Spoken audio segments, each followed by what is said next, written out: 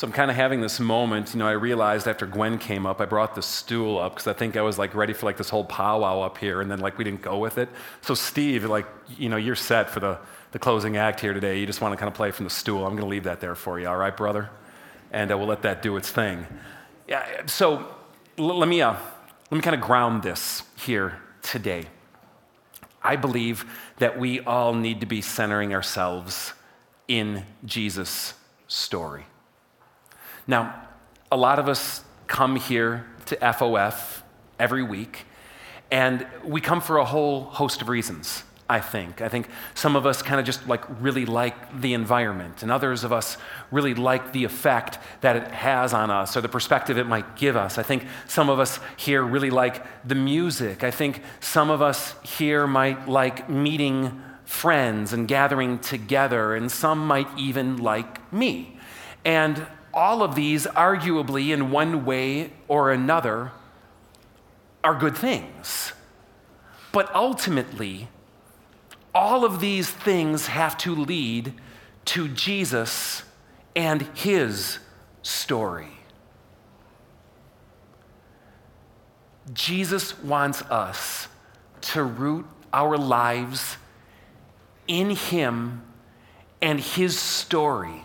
And the life that he promises and offers is found not in a church and all the things that we like out here, but fundamentally is found in him. And so what Jesus invites us to do is make his story our story, and through it to connect on a life journey that sees everything and finds its expression through him. So what I want to do today is begin the story of Jesus as told by the last apostle, whom in El Salvador they call Juan.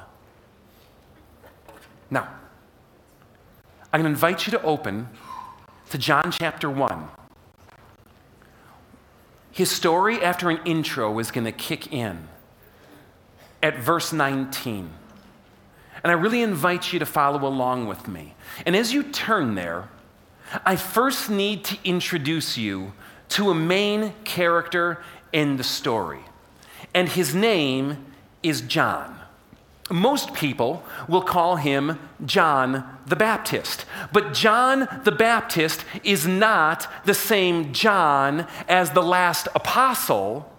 And to differentiate them today, when I refer to John the Baptist, I am going to call him John. But when I am referring to the last apostle who wrote Jesus' story, I am going to refer to him as Juan. All right? So we have John and Juan. Are you with me? It is also important to note right off the bat that John the Baptist is not a Baptist, okay?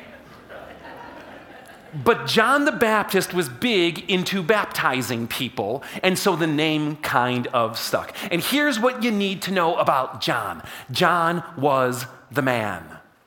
I mean, oh my gosh, if anyone could be the man, John was the man. Those of you who have grown up in church world and maybe have grown up with the biblical story, we kind of think about him as like a secondary cast player. He didn't really make much in the contract, right, when the film was shot. But no, from Jesus' perspective, from a first century world perspective, John the Baptist was the man. People hovered to him, flocked to him, were drawn to him. He had fame. He had notoriety. The dude was crazy, but crazy like in all the right ways. He let his hair grow grizzly. He grew a nice big beard. My hero, my hero.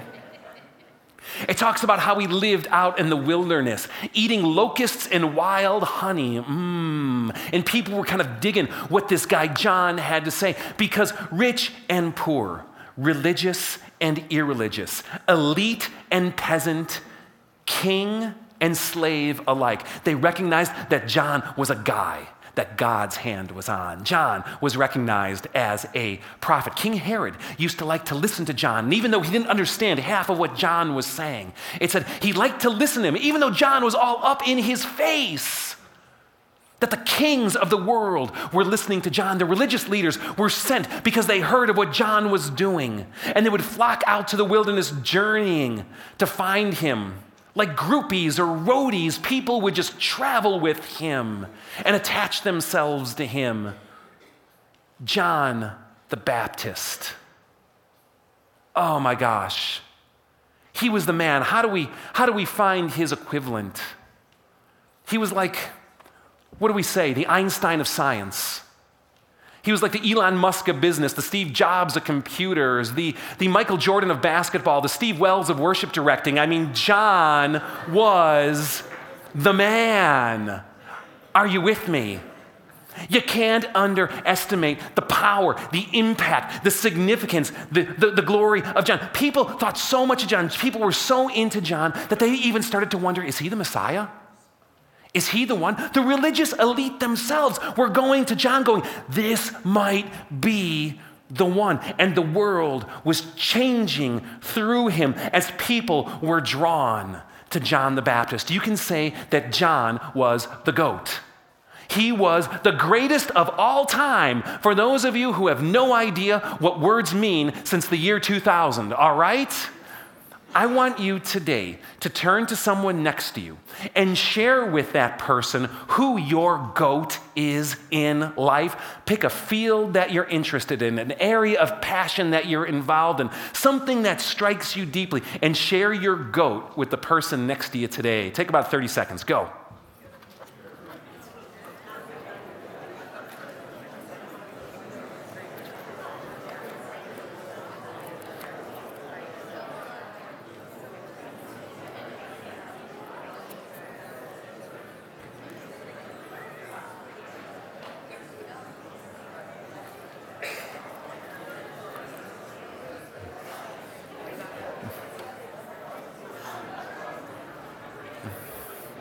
All right, let's come back up for air, all right? I want some shout-outs here today. Tell me some goats that you heard here today. Give me a goat. All right, I got my dad. Your dad. Someone's dad is their goat. Anyone's goat their dad or like a grandpa or something like that? Ew, come on. My kids are like shaking their heads no. That's gross. Really? You know what? John the Baptist beats your dad. All right, what's another goat? I heard something over here. Who? Janet Parshall. All right, someone has Janet Parshall as their goat. I got news for you. John the Baptist beats Janet Parshall. All right, who else is a goat that you got here today? Elvis. All right, Elvis is the goat. All right, John the Baptist. He smokes Elvis. All right, watch those hips swivel on John the Baptist. All right.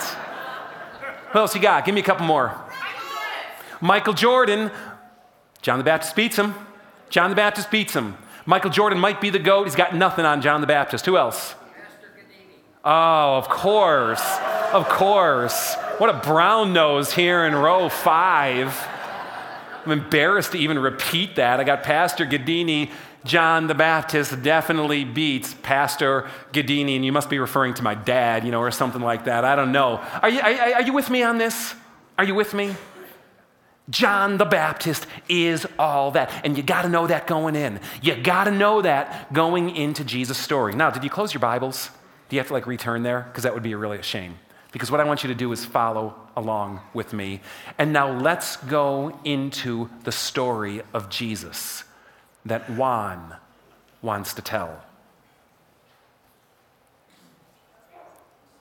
Now, this was John's testimony when the Jews of Jerusalem sent priests and Levites to ask him who he was. He did not fail to confess, but confessed freely, I am not the Christ. That is the Messiah. They asked him, then who are you? Are you Elijah? He said, no. Oh, you're the prophet. No. Finally, they said, then who are you? Give us an answer to take back to those who sent us. What do you say about yourself? And John replied in the words of Isaiah the prophet, I am the voice The voice of one calling in the desert, make straight the path for Yahweh. Now some Pharisees who had been sent questioned him. Why then do you baptize if you're not the Christ, nor Elijah, nor the prophet? And John said this, I baptize with water, but among you stands one you do not know. He is the one who comes after me, the thongs of whose sandals I am not worthy to untie. This all happened at Bethany, on the other side of the Jordan River, where John was baptizing. Now look, it says the next day. The next day, this is what happens. John, he sees Jesus coming. He sees Jesus coming towards him, and he goes, look, the Lamb of God who takes away the sins of the world. This is the one I meant when I said, a man who comes after me has surpassed me because he was before me. The man who comes after me has surpassed me because he was before me. I myself didn't know him. But the reason I came baptizing with water was that he might be revealed to Israel. Then John gave this testimony. I saw the Spirit of God come down from heaven as a dove and remain on him. I would not have known him except the one who sent me, God in heaven, to baptize with water told me, the man on whom you see the Spirit come down and remain, he is the one who will baptize with the Holy Spirit. I have seen and testify that this is the chosen one. Now the next day, John was there again with two of his own disciples. And when he saw Jesus passing by, he said, look, the Lamb of God. And when the two disciples heard him say this, they followed Jesus. Turning around, Jesus saw them following and asked, hey, what do you want? And they said, Rabbi, which means teacher. Where are you staying? Come on, he replied, and you'll see. So they went and saw where he was staying and spent the day with him. It was about 4 p.m. Now, Andrew, Simon Peter's brother, was one of the two who heard what John had said and who had followed Jesus. The first thing Andrew did was to find his brother Simon and tell him, we found the Messiah. That is the Christ. And he brought him to Jesus. And Jesus looked at him and said, you are Simon, son of another John. You will be called Cephas, which is translated Peter or rock. Now the next day, Jesus decided to leave Galilee. And finding Philip, he said to him, follow me. And Philip, like Andrew and Peter, was from the town of Bethsaida. Philip found Nathanael and told him, we have found the one Moses wrote about, and about the one that the prophets also wrote, Jesus of Nazareth, the son of Joseph. Nazareth? Can anything good come from there? Nathanael asked. Just come and see for yourself, Philip said. And when Jesus saw Nathanael approaching, he said of him, here is a true Israelite, in whom there is nothing false. How do you know me? Nathanael asked. And Jesus said, I saw you. I saw you while you were still under the fig tree before Philip even called you. And Nathanael declared, Rabbi, you are the Son of God, the King of Israel. And Jesus said, you believe because I told you that I saw you under the fig tree. You will see even greater things than these.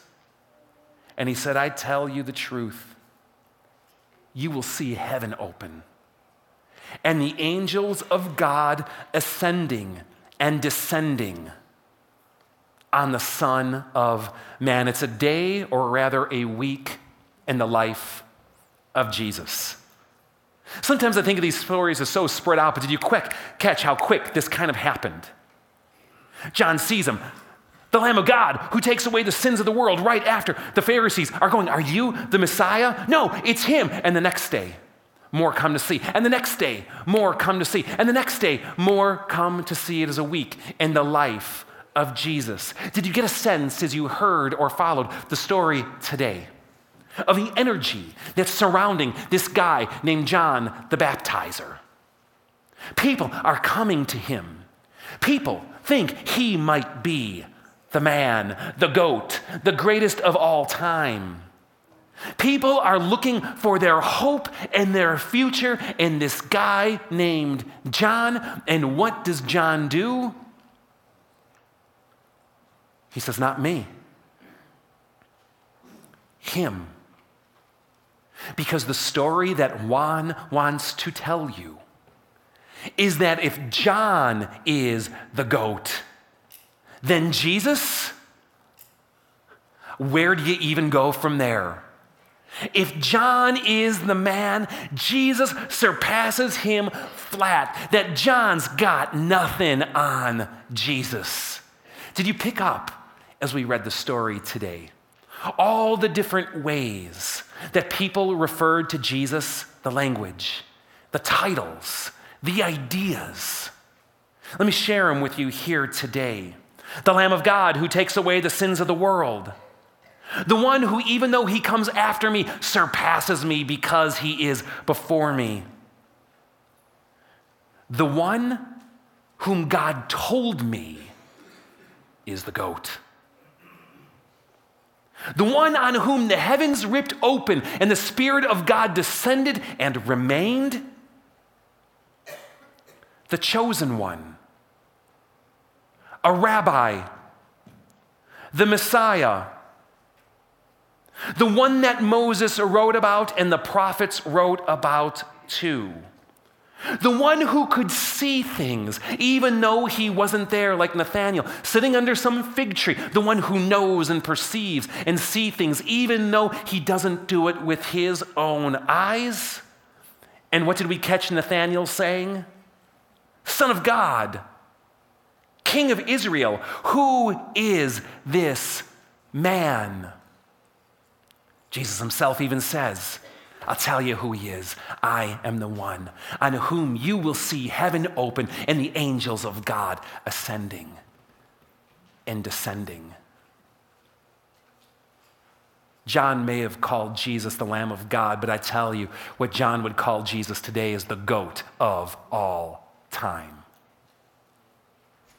Because John ain't got nothing on Jesus. And did you see the energy that surrounded him? As soon as people met him, they couldn't keep it to themselves. As soon as people started to see and perceive who this otherwise ordinary man from Nazareth, this son of Joseph, happened to be, they couldn't contain themselves.